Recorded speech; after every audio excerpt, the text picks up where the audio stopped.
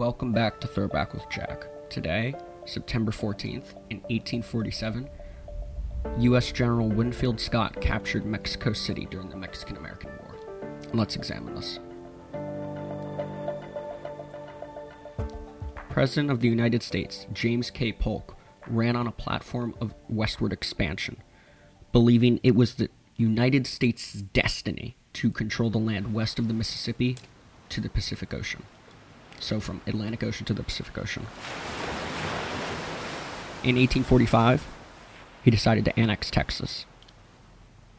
And in January 1846, he ordered General and future President Zachary Taylor to occupy disputed territory between the Nueces and the Rio Grande River. If you're not familiar with this, Mexico wanted the border between the United States and Mexico to be the Nueces, while the United States wanted the border to be the Rio Grande. And because the United States is stronger, the border is the Rio Grande.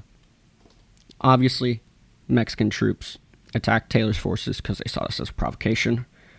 And on May 13th, 1846, Congress approved the declaration of war against Mexico.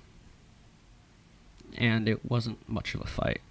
I mean, on March 9th, 1847, General Winfield Scott's forces came ashore 3 miles south of Veracruz and took the city with little resistance.